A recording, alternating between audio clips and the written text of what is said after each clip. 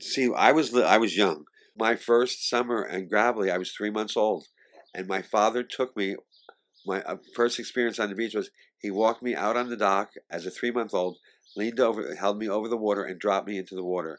And I dropped down and popped. My mother screaming at the shore, saying, "What the fuck is wrong? What's wrong with you? You killed my baby!" And I popped right up and swam. And my father jumped in next to me, and he said to my mother, he said, "I don't want this baby to be afraid of the water." So I was swimming before I could walk.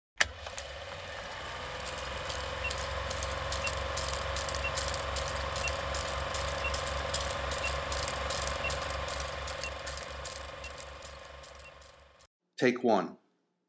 Maxie's Taxi, interviews and sound portraits of people you've never heard of. Richard Maxon here, known to some as Dickie Maxon, and with this podcast I'll be bringing you interviews and stories of people that you probably have never heard of. Many, but not all, will come out of my lovely little hometown, which is a mishmash of Lake Wobegon and Grover's Corners. Most importantly, this podcast will not be rambling conversations with my subjects, but rather a form of journalism that is an amalgamation of Studs Terkel, an old-time journalist and interviewer, and This American Life, the popular radio show. The stories will be 95% of my subject or guest, and just 5% at most of myself. Now, let's get down to business. First off, these shows are not meant for young ears or for the overly sensitive. There is profanity and adult subjects are discussed. So with that warning, the first couple of episodes will feature a guy who ran around just a few streets over in my little hometown of Highlands, New Jersey. Ricky Hebert passed away last December, but I wanted to remember him with some recordings we did about 5 or 6 years ago.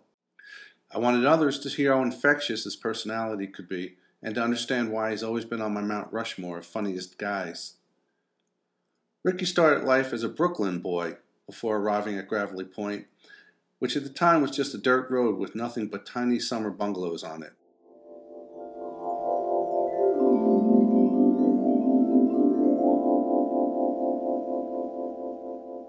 My parents were very lucky. They had friends who discovered, I don't know how they discovered Gravely Point, but they invited my parents down the summer before our first summer. My parents came back saying it was fabulous. We summered in Highlands. It was spectacular. I loved Highlands. Couldn't get enough. It was the best place. Oh, it was the best place to be. We used to pass the pirate ship in Cliffwood Beach, stop at John's Bargain Store, pick up flip-flops and a pail and a shovel. My sisters would get bathing caps and water shoes. We'd go down to Highlands, and it was only a cold water bungalow. There was no hot water. There was only one shower, two rooms, and my mother used to have to take the diapers in a pail and wash them out in the shower.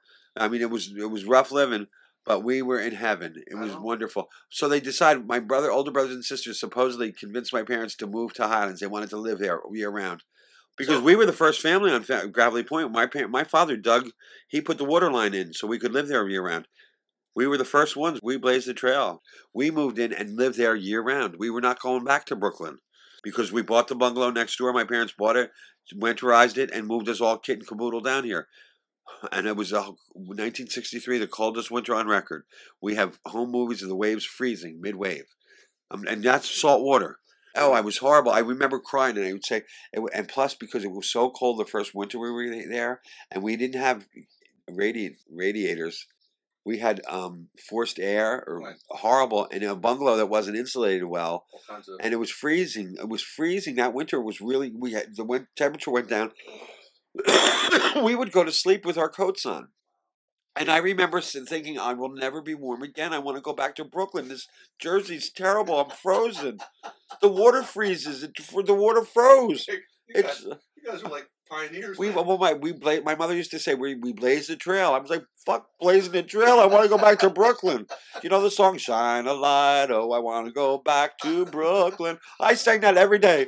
Oh, I want to go back to Brooklyn. And I was only little. My older brothers and sisters were like, you don't even know what Brooklyn was like. I was like, yes, I did. It wasn't like here. I hated it. It was warm. I know, I hated it.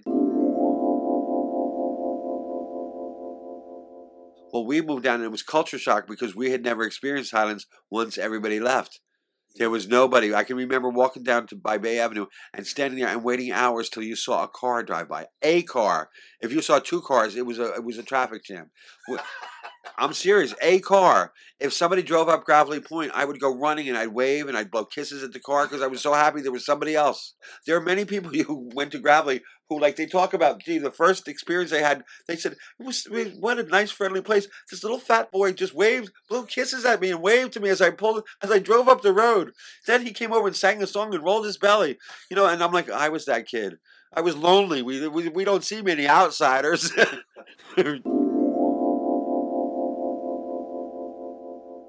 When we came down from Brooklyn, we were so friggin' bored in the winter. We became the jigsaw puzzle family. We would do jigsaw puzzles, and then for kids. No. When that's your entertainment, all of a sudden you learn to love jigsaw puzzles. Really? Oh my God, we couldn't wait to get. And it became my father would do the edge, and we found jigsaw puzzles that were shaped, which was unusual. And then my father would. We'd have flipping contests because once you have it done for the week, this was your entertainment for the week. Right. He'd buy them in Katz's, right? Or whatever. That was your entertainment. You blew your nut. You blew your nut already. We'd have flipping contests. I was only a kid, so I wasn't allowed to do it. You'd try to flip the puzzle without it falling apart. Okay. And then we finally got the bright idea my father would put paper on it and glue, and we'd hang them. So we had a matador, a woman with a flamenco, with a big dress. Yeah. We had them all over the living room, all our puzzles. But I don't get, what are you talking about? Flipping them? I never heard of that. We would, after the jigsaw puzzle is completely done, you'd flip it over to the blank side. Because what else do you do with a puzzle that's already complete? No, it wasn't like, it was showing your skill. Oh. If you could flip the whole thing over without it breaking apart. Okay. Because sometimes it would break apart, which meant now it was upside down and you had to put it together with no form of reference. So basically it's another way of inventing fun. Yeah. Else to do. We did water. I didn't know my older brothers and sisters did water drinking contests where they could have killed each other. And I was only little and I witnessed it where they'd keep drinking shot glasses of water, and unbeknownst to my parents, it wasn't like my parents, sanctioned it. And my sister would always say to my brother, "I'll give you a nickel if you drink one more." And he'd drink one more, and then we'd have a bucket he'd throw up in, and then he'd look up and he'd say to her, "I'll give you a dime if you drink one more." And she'd be like, and she'd drink it and throw up. We're lucky they didn't die. You know how dangerous that is? I never heard of kids ever doing anything. But we had. You have to remember, we came from Flatbush. There was a lot to do. They moved us to a backwater town where there was absolutely nothing to do. I was lucky. I discovered life in books because I would have gone batshit nuts. I used to beg to go back to Brooklyn. Anybody was talking about going into the city if they lived in Brooklyn, I'd say, "Please, can I go, Mommy? Please, can I go? She dropped me off at grandma's house. She doesn't mind. My grandmother didn't mind." I had just gotten to the point where I was allowed to walk around the neighborhood a little. When we first moved from Brooklyn, my mother wouldn't let us out of the house. Oh, so you were? Oh my God, it was terrible. And I begged my mother. I finally I hung out. There were three of us: Eddie Flannery, me, and Linda Mayers. We were in first grade OLPH, and we could hang out, but it was because they were on Ocean Avenue, and maybe we had like an hour to do it. Yeah. And I was so happy because Linda Mayer's mother would let her walk to church on Sundays, and I'd walk with her. And I finally got a little freedom to get away from my brothers and sisters. Yeah. And Linda Mayers was so cool. She taught me how to if you got a dime for the collection plate, you put it in your pocket coat that has a hole, and you put it down, and you try to fish it out all during when they ask for the donation. But if you can't get it out, that means you can stop at Hershey's and get penny candy after church. So how often did you not get it out? Oh, she never got her dime out. I didn't have we never. I was poor. I'm from a big family. We didn't get envelopes. My mother said they all went in one envelope. Linda Mayers is my best bud. Eddie Flannery too. I used to play G.I. Joes with him. We'd play G.I. Joes. We'd play war. We would stage G.I. Joe. We'd have major battles in the Roxy's lot underneath the rowboats. We would spend weeks preparing because the rowboats were turned upside down, so they were protected. Their land was protected. We'd build foxholes for 1 million people. We'd have battle plans that we'd fight each other for hours upon hours, and it would take us sometimes weeks to set up. We'd battle for a long time. It wasn't like an hour. And if we got called home, so we'd gather our stuff and we'd go back. It was always going to be there. They had hand grenades. They had guns. They were soldier dolls. G.I. Joe's had a duffel bag that my uncle taught me how to pack just like the real army because it was an authentic army, but it was in a smaller size. They were not Barbie size. They were I think they were 14-inch dolls. They were big. How do you know when somebody's dead? Well, we actually, I don't think we died much. Sometimes we'd have my sister's Barbie be a nurse, But most of the time, we never even thought about getting hurt. Or we'd both die at the same time, and then we'd start all over again. Oops, we're now we're alive.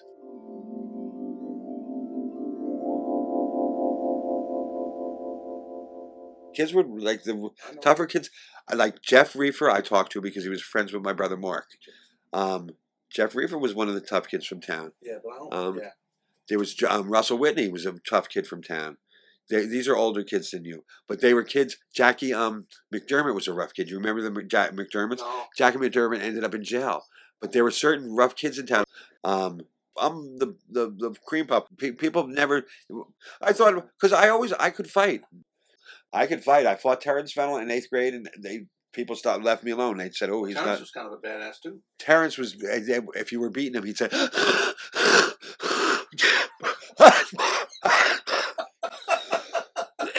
I grew up with Terrence. You tell me you never saw him have an asthma attack in the middle of a fight?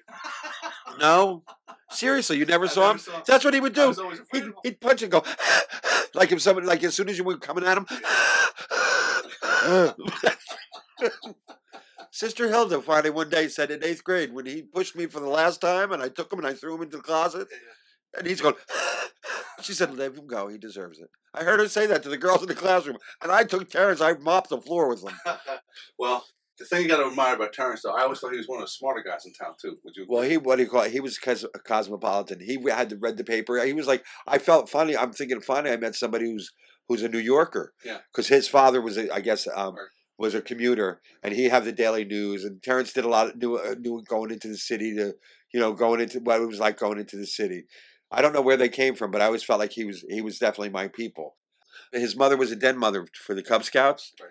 And I would have continued with Cub Scouts, but when she decided she quit, my name must have got lost in the shuffle, and so when everybody got reassigned different Cubs, different dens, I remember I never got an assignment. My mother said, "Well, do you want me to call and see if there's I'd say I thought they just didn't. They decided they didn't want me as a Cub Scout, so I didn't.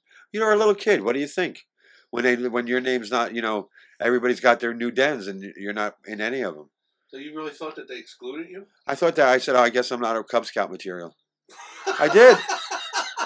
My father used to tell me I was a horrible. Like you're not a Marine. I'm not raccoon. Yeah, I'm not. Yeah. I'm not raccoon. I'm not a Cub Scout worthy. I want to, and I thought you're 8 years old. No, but that's what I was thinking. I really thought I was like, why the hell didn't they put me anywhere? I was a good Cub Scout. Didn't anybody explain to you the concept of like a piece of paper falling off a table? No, I did. My mother said that, and I thought she was making up an excuse because she didn't want me to feel bad, and then she talked somebody into taking me. I didn't want to be a mercy Cub Scout. Cub Scout. And I want to be a pity. Pity. Yeah. All I remember is. The reason I joined Cub Scouts was they got to go camping when you were a Boy Scout, and the idea of camping in the woods. Today, you asked me if I could have my druthers, I would live in a tent. I don't like indoors. I love the outside. I've always been. For a city kid. I'm somebody who's fallen in love with the outdoors. Yeah. I'm always outside. I get claustrophobia if I'm stuck inside. Even in the winter, I'm always outside.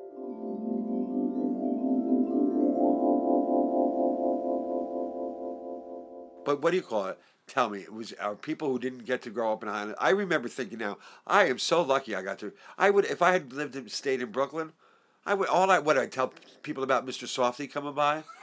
That was what summer was before going to Gravelly Point. My brothers and sisters would talk about it because I can remember before Labor Day or Memorial Day. Right. We get Mr. Softy, right. And they used to have this big flatbed truck. Big truck that came, and they must have put rubber in the back, and they filled it with water, and you get to swim in it for like, I guess for $1 you got like a half hour, 15 minutes, and they go from neighborhood to neighborhood. That was it. So I'm saying like that was just we also wait. Wait a minute. You're saying ice cream truck? No. Besides the ice cream, summer was Mr. Softy ice cream and this stupid flatbed truck that would come once in a while to the neighborhood. The same truck. No, but this one flatbed truck that would come and people. It was like a rubber. They had put a rubber in the bed. You didn't have a pool? We didn't. No, we. Ricky was a performer from very early on in life, and as I said earlier, he was one funny guy to be around.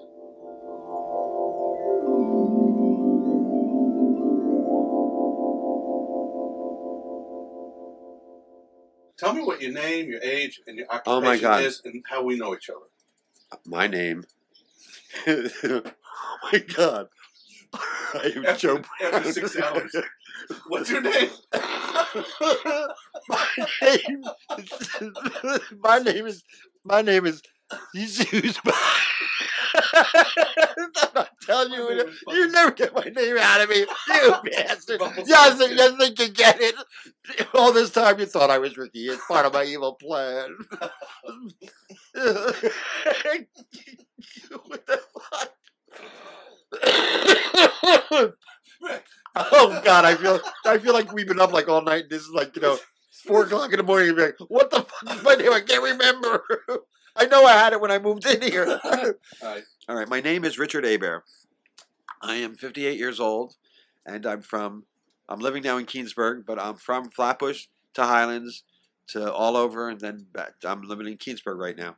I am currently employed as I work. I cut meats in the appetizing department at ShopRite. I call it my stipend job because I only get a stipend. You don't really get a paycheck, but I keep the job for insurance purposes, to have insurance.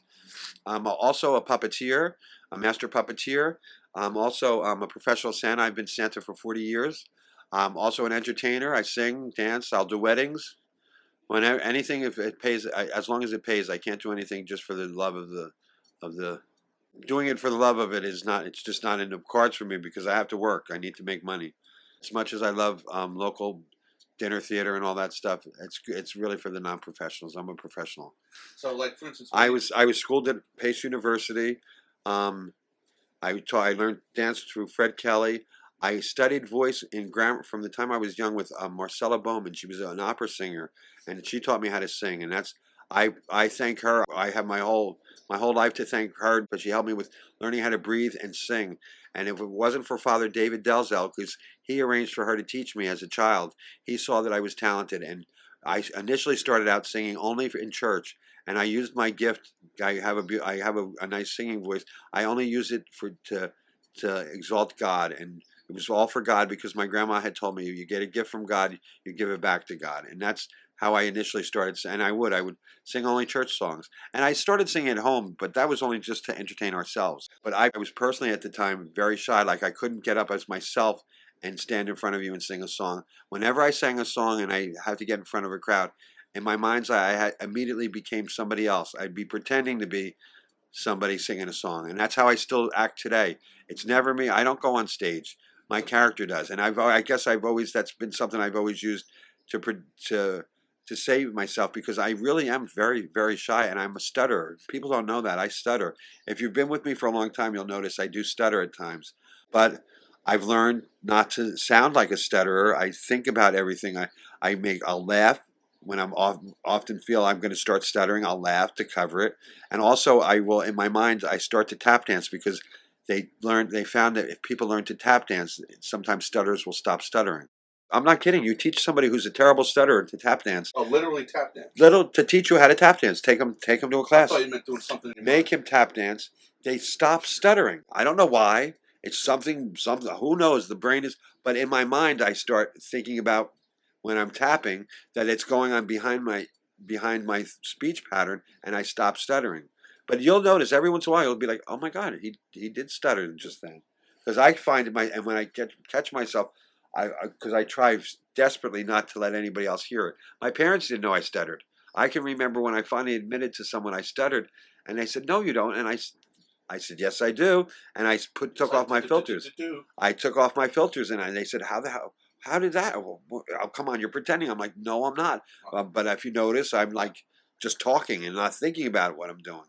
So I think it was because I was a nervous child. I really was nervous. So of all the 9 of you, did you have a reputation of being like the song and dance kid? Oh yeah, everybody would say, "Oh, would Ricky come to? He'll entertain us." I was also annoying because I remember my cousin Pidge. She'd say, "We want to see the damn Lawrence Welk show. We don't want to watch you. Move out of the way." I'd stand in front of the TV and sing along. Mitch Miller, whatever it was. I guess I could be annoying, and I also would listen to a song on the radio and then I could sing it. I remember people saying, "Gee, who sings this song?" And I'd say, "Oh, the Eagles." They'd say, "Well, let them sing it." I'd be like, "Okay." But you didn't know it. You didn't know you were being insulted. No, I did. Of course I did. I'm not stupid. All right, so listen, going back to the acting. I was in second grade, and the Sodality, that was the girls' group, they did Rumpelstiltskin. And I wasn't Rumpelstiltskin. I played a court man. And I remember on Saturdays I used to have to go up. Mrs. Creighton, Mrs. Creighton was around then. That was the original Mrs. Creighton. I think there was a new one, but this was the original mother. Sean Creighton was Rumpelstiltskin, I think. I think Sean was. It wasn't Adam. It was Sean. Sean was Rumpelstiltskin. He was only a little kid. She made the pot of gold, and she was the one who shoved all the hay off and threw the gold on. So all of a sudden, when the lights came up, it was in the church basement. It was a good production. I just remember. I can't even tell you what the lines were, but I remember I had to go every Saturday and it was stupid because I wasn't one of the good parts. It was one of, and I think I was the one who had to carry all the hay off to bring room for the gold. But I was, of course, they wanted me because I had memorized the lines probably the first day I got the script. I was that kind of kid. But that was my first acting. I think Patty Fennell was the princess, Terrence Fennell's sister. Beautiful blonde-haired girl, and she looked so pretty sitting at the. And she couldn't act, but she looked the part. Most of the people couldn't act, but they because I think Adam, half the time, or Sean, whoever was Rumpelstiltskin, his mother would whisper the lines off, and he'd repeat them. And I was the one who came and saying, "Oh, Your Majesty, blah blah blah blah blah." Big deal. I got all my lines right. Nobody's clapping. I remember thinking that, you know what I mean, and walk off because I just had like the straight role. I didn't have. It wasn't a glory role. Not that I wanted to be Rumpelstiltskin. Years later, I did the show, and we always called them Crumpled Foreskin. It's not a fun role. What job was? What grade? How old were you then? I was like second grade. It was Sister Josita's Sodality. She was the Sodality nun. So anyway, that was my first. And then when did you realize you wanted to be an actor? That's what I'm wondering. Well, I realized I wanted to be an actor when entertainer. I used to go on Connor's porch and sing for people after. I'd sing there. I'd go. I liked to go and talk to people. I used to just go over just at night, summer nights. Some kids like to hang out and chase fireflies. I used to like to go and talk to people. People were from all over, and they were always very nice to me. Because I was nice. I was a polite child, and I've always been a people person. But I found that sometimes they'd get uncomfortable. Like, why is this kid talking to me? So if I'd inadvertently mention I could sing, and I'd sing for them, and I found people were nicer when they heard I sang. Like then somebody else, a couple sitting over there, would be like, "Oh, he sings so nice." So I'd stand up front porch of the hotel. Sometimes all night I'd sing songs all night long for all different people, and I liked the attention. I used to say, "Now I'm going to go home and nobody pay attention to me." Let's see. I used to sing "Roses Are Red, My Love," and the ladies would all sit and look. And I remember I liked the fact that they all look at me. And nobody was saying, "Shut up! Oh, you're singing again! Shut up! Oh my God!" And my sisters they used to have shows during the summer between the house, charge a nickel. Right. And they always, because I could roll my stomachs, my sister would always dress me up like a girl, and they'd sing "Itsy Bitsy Teeny Weeny Yellow Polka Dot Bikini," and at the very end, I'd stop and roll my belly. Then they dressed me up like a flapper. They were always putting me in dresses because they thought only girls should roll their bellies. And I remember thinking, as a little kid. There's no way you're ever going to see me in a dress, and I've never been on stage in a dress. I've had people offer me roles saying, I wear a gown if I'm the prince or a king, but I don't dress like a woman. So you draw the line. Well, because I said everybody always used to say, "Oh, you do great in drag," because I did a Mae West voice impersonation. I said, I don't want to be a drag queen. If I was, I'd be the best one you'd ever seen because I don't do anything half-assed. Well, especially something like that, I'd have to be perfect at. I ended up at the Barn is when I discovered because the Barn was a place in Rumson where they did shows. It was community theater, but she was a dance teacher, the lady who ran it. They were good shows. My brother-in-law Bob directed Damn Yankees. That's why I got the show. But also because I was a male tenor and I could sing the high part. You've got to have heart, and the really high part. It's the high tenor part. I sang it strong. My voice hadn't changed because I had only one testicle my testicles hadn't dropped. All right. What does that mean? You hadn't matured. My balls hadn't dropped, so I was still saying. Until I had my my cancerous testicle removed. What do they call those singers? Yeah, the ones they snip their nuts off. Falsetto. What do they call them? But I was a what do you call it? A male soprano. That's what I was told I was. Okay. Now as an adult, I'm a lyrical baritone. I can sing soprano. I can sing high, and I can sing low, extremely low, and it's a good thing to be because I can do lots of parts. I can sing lots of parts. So what was the part? I was just a chorus member, but because I could sing so well, I can remember hearing. It wasn't Bob because he directed. The musical director saying, "We're really late. It's really bad on that. Really low this part. Have that kid sing it. He's got a big, strong voice, and he can sing from backstage, and it'll blend it." And I thought, that means I'm good. And I wasn't standing in front of him. He was telling somebody else. You just tell that kid.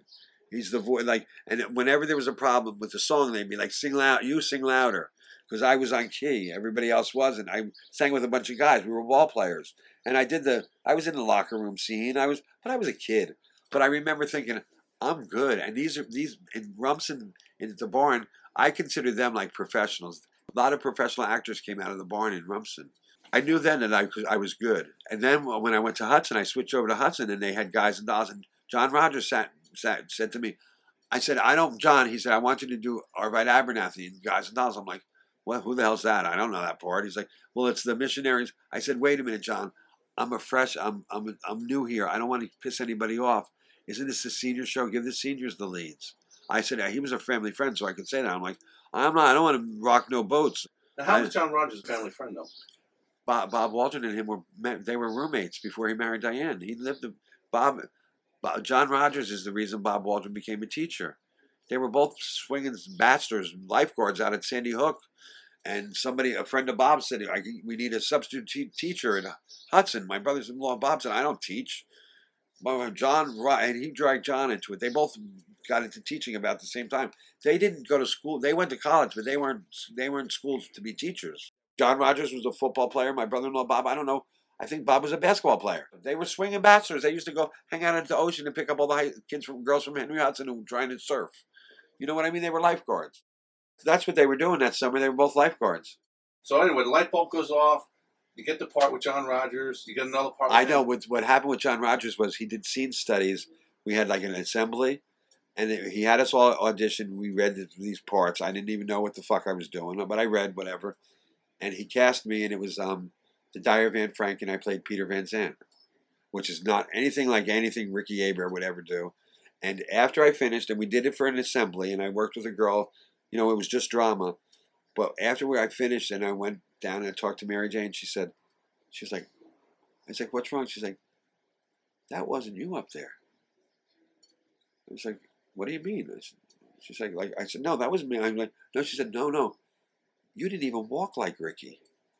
And I said, I still get goosebumps because that's when I realized. I said, I do this. And I said, I knew when I was doing it, I would say to myself, Peter Van Zandt now enters. Not Ricky Aber, Peter Van Zandt. And I would become the character. And then I thought, she knows me better than anybody, so she would be able to tell if I was pretending to be somebody. But she saw that I wasn't. I remember her sitting there going, everybody was amazed that I could do it because they knew me as the guy who sang, and it wasn't funny. It wasn't funny. It wasn't a funny scene, and it was about me trying to get a kiss, my first kiss from a girl. So you transformed yourself. And my girlfriend saw it, and I said, you know what? I can do this. I like that. I like the fact that I was able to do that, and that's why when I said I want to do Tevye, I could be Tevye. I used to say to John Rogers, I could do Tevye better than anybody. I am Tevye. And he'd say, no, you're not. I said, George Lenny thought he was Tevye because I had seen him do the part. I used to go to all the musicals they had at Hudson. I like musicals. Yeah, but how could you couldn't talk them into doing Fiddler on the Roof when they had just done it a few years? Yes, they used to do it all the time. As long as 4 years had passed, it was a whole new group, a new audience. Yeah, they used to do it all the time. You know how many times they did Oliver? So Ricky wanted to play Tevye, the lead from Fiddler on the Roof. He wanted to play the part so badly, in fact, that he lobbied the theater director every chance he got leading up to his senior year.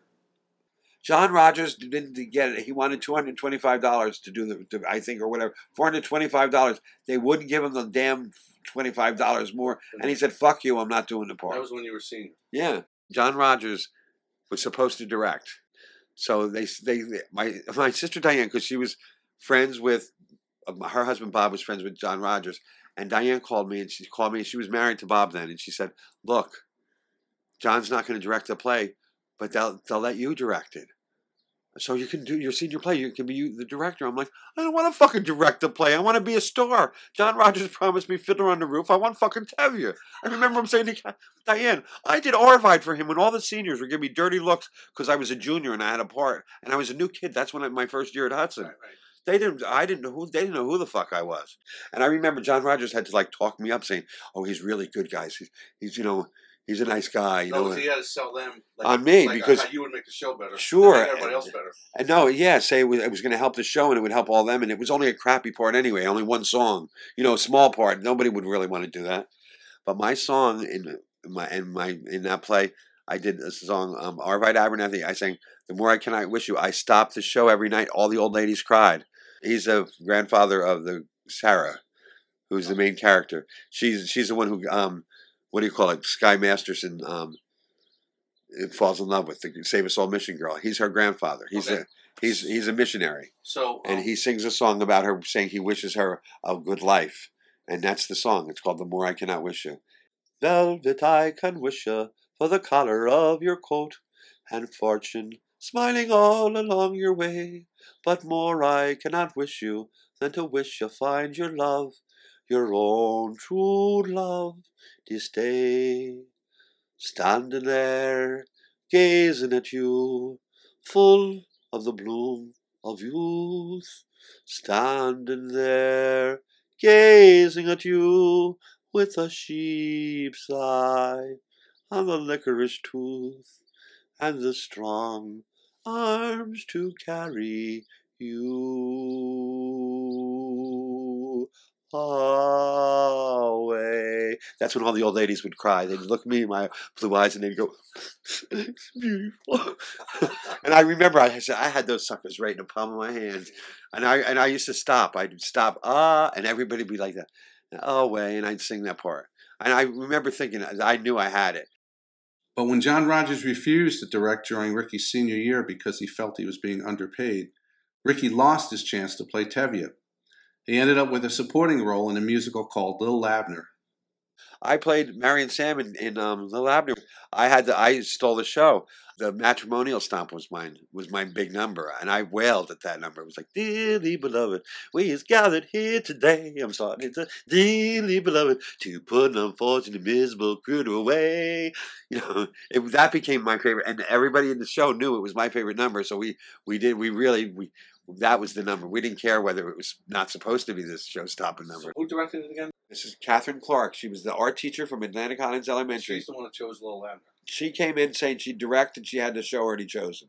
She was an art teacher. The sets were wonderful. If you remember, the sets looked great. That's why she chose that show. So then you go away to college and you think you're going to be freshman year. I remember that's when I was leaving high school. I was like, I'm going to make it on Broadway. I'm going to be a star. I'm going to, everybody's going to come see me in shows. And that was your attitude with you in high school? Yeah, that's why when I left, I won the Pavas Award. I won the Performing and Visual Arts Society Award. Freshman year, I auditioned for the first show. Now, this is after having been told we're acting students and how we're going to audition forever and never get a part. Right? They tell you that from immediately. You're in New York now. You're not going to be the next star on Broadway. So we have a show. A show comes up. You audition. So, of course, I audition. I'm a freshman. There are only 2 male roles for this show. I audition. I don't know what the hell I don't even. It was called No Exit. But I auditioned. Yeah, sorry. Well, I didn't know at the time. I'm like, No Exit. I don't give a shit. I didn't know the play. I guess other people had read it. I was stupid. I just went in. I can figure out from the sides. You can't figure out Sartre from the sides. It's absurd, though, right? Theater? No, oh my God. It's about No Exit. It's about hell. People People trapped in hell. I thought it was like a Beckett type thing. No. It's people trapped in hell. Okay. And it's their hell. Okay. There's no exit. So the casting list goes up. I go to look at the casting list. Guess who's got a part? And there were lots of people auditioned. Me and this other guy. I was like, You know what I mean? I'm thinking, yeah, this is so hard. God, well, that was real hard. I wasn't the one who was sitting out there going, there was people out there with the script and going over their little whole becoming the person. I was only the bellboy. Believe me, I wasn't the main character. It was only me. I was the one nobody could figure out because you didn't know. Am I the bellboy? Am I Satan? am I not Satan? Am I somebody who this is my hell? Because I only come in during certain parts of the show. The door opens and I'm standing there and I'm like, yes. I bring them in. They don't know. You don't know who I am. But then you realize these are people who are dead. This is hell, and this is their hell. And I got cast in the musical, no problem. What was the musical? It was called The Apple Tree, and I was just part of the male chorus. I know The Apple Tree. Oh, it's my favorite show. So at this point, you're going to be a professional actor. Yeah, I'm going to do it. Steering yourself towards. And I decided not to be a professional actor just when I auditioned for Grease. This was the original show, Grease, the first national, I guess, the first company to go out of New York, and I got called back twice. I didn't tell anybody I was even auditioning. I went and did it, but Fred told them that I could dance, so I had it in. Whoever the choreographer was, I don't even know who the choreographer was, but Fred knew her and he got me into the audition. Then Fred said to me, "They liked you sang well, so you're good." I got called back again, and I said to him, Fred, I feel weird because I would see him every week in class. So anyway, I said to Fred, I don't like the guy, and he said, "Oh, he likes you. He thinks you're cute." He says, "But watch out for him. He's a little." He didn't say he was gay, but he said, "Watch out for him." So finally, Fred said, "He really likes you." I said, "I want the part, but I'm not kissing no guy. I'm sorry." I used to say to Fred, "Everybody thinks I'm gay. I don't know why. Believe me, if I could, I said if it would get me a part, I'd kiss you, but I'll throw up. The thought of kissing another man makes me sick. I'm thinking getting close to a man. I think of my father hit me, and I'll punch you in the face before I'd kiss you. You know what I mean? Like getting that close." Yeah. So anyway, it got down to me and another guy. I came back to Jersey. I told Eddie Anthony, "I got it. I'm going in Grease. I got the part. I knew the part." And I told a couple people. I went back into the city that Monday and got the phone call. The other kid got the part. I don't know whether he did the guy or didn't do the guy, whatever. All I know is, and Fred said to me, "I told you not to mention it to anybody until you signed the contract." And I said, I was so fucking embarrassed. I came back to Highlands. I was hiding. I wanted to die because everybody was like, "Well, I hear you're doing Grease." So what influence did that make on you? I thought I would never tell anybody about any auditions again. And I was getting a real job. And that's why I said, I'm not going to be an actor and embarrass myself and have to be led on in the last minute because I won't sleep with some guy and can't get a fucking job. Bullshit. I'll get a regular job and then, you do it, but you get earned, you're rewarded for knowing what, you know what I mean? I know what jobs will entail. I became a teacher. I said, and I went to school for teaching, and I taught religion in St. Mark's. I taught CCD. I got paid in the city to teach CCD. It was wonderful. With the river on one side of town and the hills and woods on the other side, there was always some adventure for us kids to seek out. The boys especially seemed to be in a quest for danger. Most of us remember climbing Suicide Hill and jumping off the old Highlands Bridge.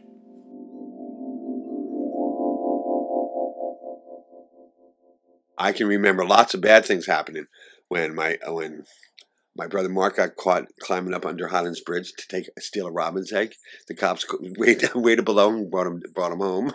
What happened now? He saw a robin's egg, a bird's nest, up under the bridge, and he wanted the blue eggs. So he climbed up, and of course some old lady saw my brother Mark, little Spider-Man that he was, climbing up and the cops came and arrested him, brought him home. Arrested him for what? Because because he shouldn't have been climbing under the bridge. Kids were always getting hurt at that bridge. That was not a safe place. That wasn't a playground. That wasn't a teeter-totter. But I mean, what was the charge? Like stealing no, they were just bringing him home, because this is guess what your kid was doing again. Yeah. And we used to climb Suicide Hill. Do you remember Suicide? It was right where East Point is. Yeah. People got serious injuries. That's why it was called suicide. I had to climb it every year to prove I was a man. From the time I was like 7. It wasn't like flat. No, you have to understand, when I was there, that's why it was called suicide. This is how it was. And you had to climb this part. You couldn't go over where there was growth. Yeah. And there were trees that grew out, and you were praying to God that they kept root. They finally put, because of the erosion on what do you call it, Scenic Drive, they finally planted stuff. But we were there when there was no planting. It was like a cliff face. I'm talking, if you fell off where this part was, where the cliff part was, you were dead. It wasn't a question of, because somebody, I can't remember who it was. Somebody slipped and ended up, like they had to be they had lowered They lowered what do you call it? The gurney down. Yeah. They lowered, and they had rescue people to get him out. No, we had dislocated shoulders. That's how bad people would get. I remember. I made it every year. I never slid down, but I used to say to God, please, please, please, let me just. And I used to say, this will be the last year. I promise. Next year, I don't care if they call me a pussy. I don't care. I don't care. Who would you have to prove? Because all your buddies be like, it's time to do suicide. Oh shit! Sometimes I had a paper route in the middle of the day, so I got out of a lot of things because I had the paper route. I was like, I'm working. Yeah. I got my paper route, so I wish I could go, fella. I would have been there.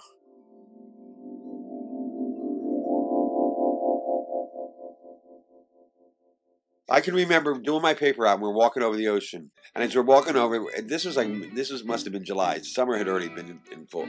And somebody going, oh, look, there's those bennies are trying to decide are they going to jump off the bridge. So I'm looking around in my group and I'm thinking, none of these guys have jumped off the bridge. So my brother Mark used to dive off it. So everybody, I guess I had the reputation I was Mark's brother, so I must have done it too. I was the one who always screaming over the side, tuck, because he'd be doing a stupid swan dive. Mark, tuck, Mommy's going to kill you if you die.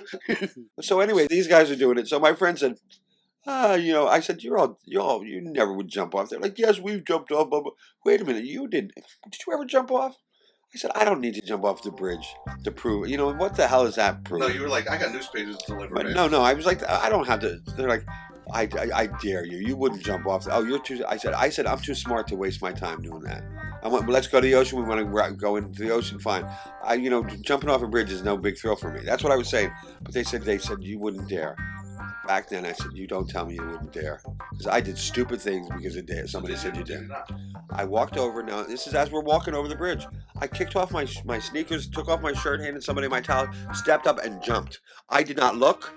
I did not even look around to see where they were jumping from. They could have been the beach in front of Wassey's, as far as I knew. It could have been the road. I didn't even. I was so stupid. I didn't even have time to prepare. I could have ended up anywhere. All I'm doing is, nobody explains. They don't explain it to you that you have a lot of time to think when you're going down.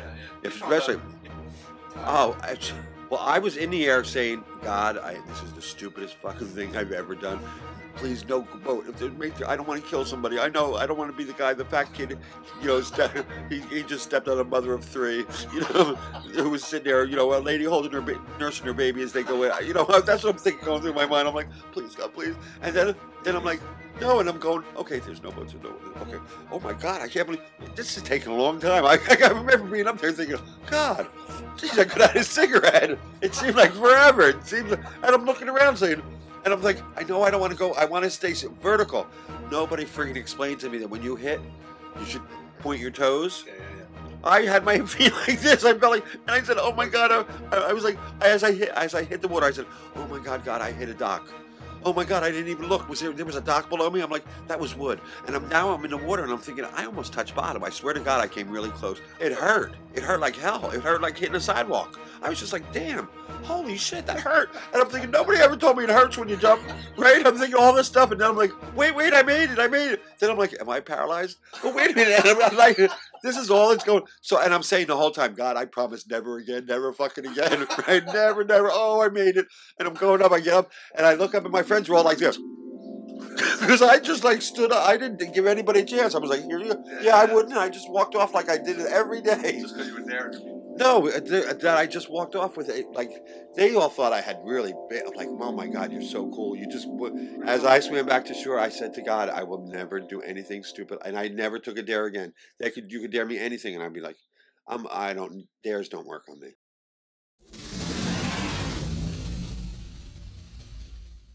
Of course, no childhood goes without at least some sexual education.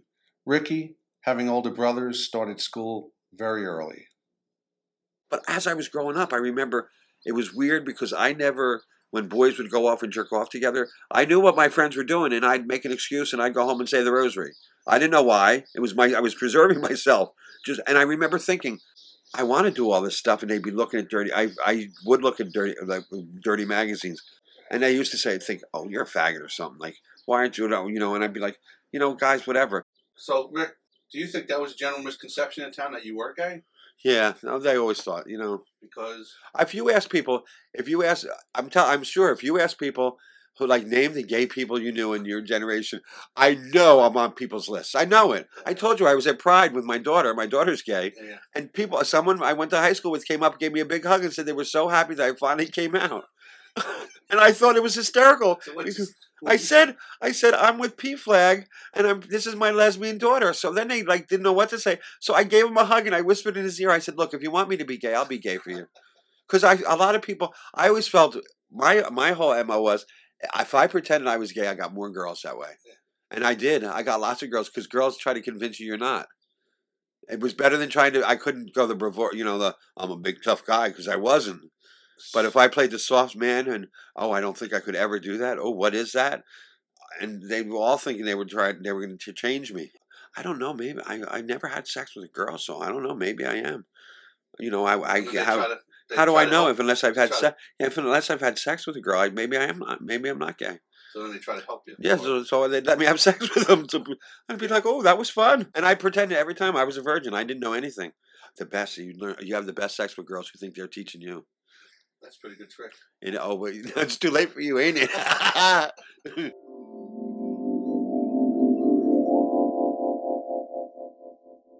So she was your first? Let me do whatever I wanted to her. And I did. I was young. I was real young. Like how young? I was 12. Are you serious? Do you know what, though? You have to remember, my brother Mark was 14. And Mark was, I didn't idolize Mark, but I watched Mark. My brother Mickey was really the guy in my family who I idolized. And he was 4 years older, so he, of course, was going out with girls. So I watched what I didn't like talk to him about it. I'd watch what they do, and I want to do that. I'll do that stuff. Mark, the only thing Mark could teach me was about women. And Mark was a ladies' man, and he taught me a lot of mechanics. I didn't know stuff I didn't know. He told me exactly. I didn't learn sex from my father. I didn't learn sex from the street. I learned it from my brother Mark. He'd have me do push-ups with my tongue against the wall. Stupid shit like that. I don't know whether it worked, but he'd tell me that, that he was teaching me how to do things. I practiced like hell, trying to stretch my tongue and do the configurations.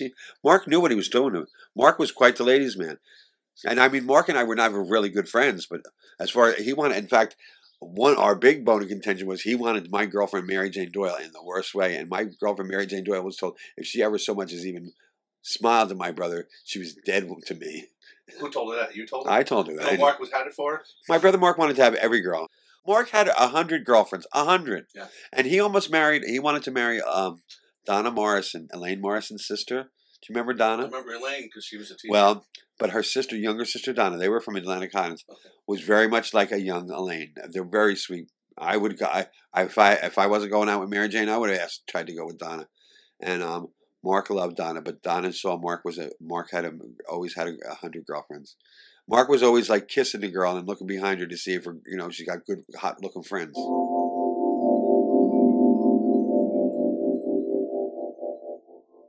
Many people looked out for Ricky as he grew up, and many of them influenced him in his formative years. My grandma Kitty, she was a big influence on me. She was very spiritual. She was always trying to talk one of us into being a priest. So she was always talking spiritual things. But besides that, she talked about life. She had a rough life experience, and so things she would say, she would give you advice like she had been through it. And so I listened. I guess I always had a thing for old ladies. My grandmas were always the ones who I would look up to and listen to and remember what they said. Same within Highlands. Do you remember Hattie Wallstrom? No. That was the Paranto's grandmother. She was just an old lady from the Methodist Church. I could sit and talk to her. I met her somewhere with something going on in town, and she started talking about the old Highlands of the old, and I could sit and listen to her tell stories forever. Same with, I'm trying to think, there's so many. Irene O'Neill's mother was an old timer. Do you remember Gertie's on Miller Street? When I started playing Santa Claus at the rec, I first started playing I played for Breakfast with Santa, and then I started doing the seniors party. And those ladies I've known since I was a kid. They were like my other grandmothers. I have to say, when I think it was Hillary Clinton wrote that book, It Takes a Town to Raise a Child, I was raised by Highlands. Because I can tell you, once I got off Gravelly Point, my mother was always home with the baby. When I got to Ocean Avenue, Linda Mayers, who lived there, she married a Colicchio. Linda Mayer's mother, who was a barmaid at Wazzy's. You remember Wazzy's? She would watch us. Lil Flannery, they lived on that road. She'd watch us. She kept an eye. You go one block over, there was Mrs. Missick, Carol Custer's mother, Roxy's. If you went around that way. I went through town. There were people that knew my family and knew us and would keep an eye. The Sidorskis would watch when I got over by Snug Harbor. Mrs. Ostermiller, all the Axe sisters, because Mrs. Ostermiller wasn't axed, and she had sisters all over. You couldn't do one friggin' thing in town without everybody in town knowing what happened. Do you ever remember getting in trouble? No, my brother Mark was the one who got in trouble. And I was always the good, oh, that's Ricky, he's good. So people would look at me, I'd go by and smile, and they'd say, oh, it's Ricky, it's only Ricky. So they wouldn't watch to see what the hell and I would do just as bad things. I can remember smoking, standing on the road smoking, and I was young. And my mother drove by, and she looked right at me, and I continued smoking, and everybody else was ditching their cigarettes. And later on when I got home, my mother said, oh, you think you were so funny pretending to be smoking. And I'm like, yeah. I'd be drinking on the beach in the Highlands. Well, on Gravelly Point, and Bernie Moore come up going, who's that? I was like, oh, it's just me. Oh, it's Ricky. What? And she's like, what do you got? I said, I got friends here. What are you doing? We're drinking. What would you like? Somebody make Bernie a drink. Oh, Ricky, you're so funny. Oh, I had to see who was here. As long as I know you're here, it's fine.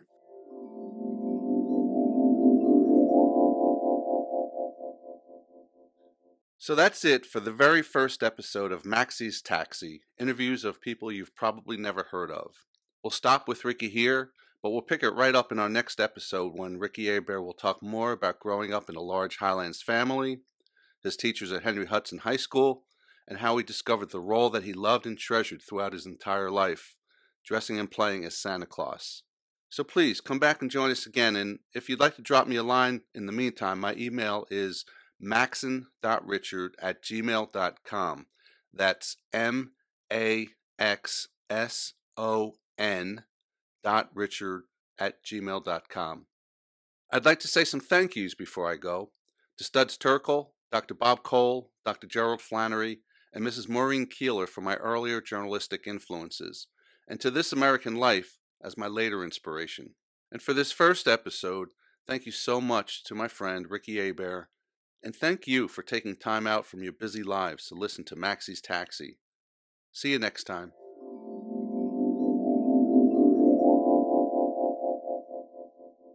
We're going to have to do a part 2, man. Oh, my God. I've only asked like 2 questions. Oh, I'm sorry. Why don't you get to your questions?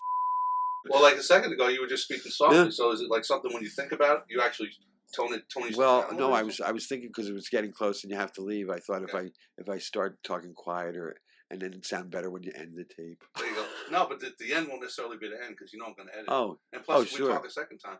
All right. So, I might have better stories the next time because I'll remember better. Yeah. Well, I mean, I could talk. There's so many things that we can talk about.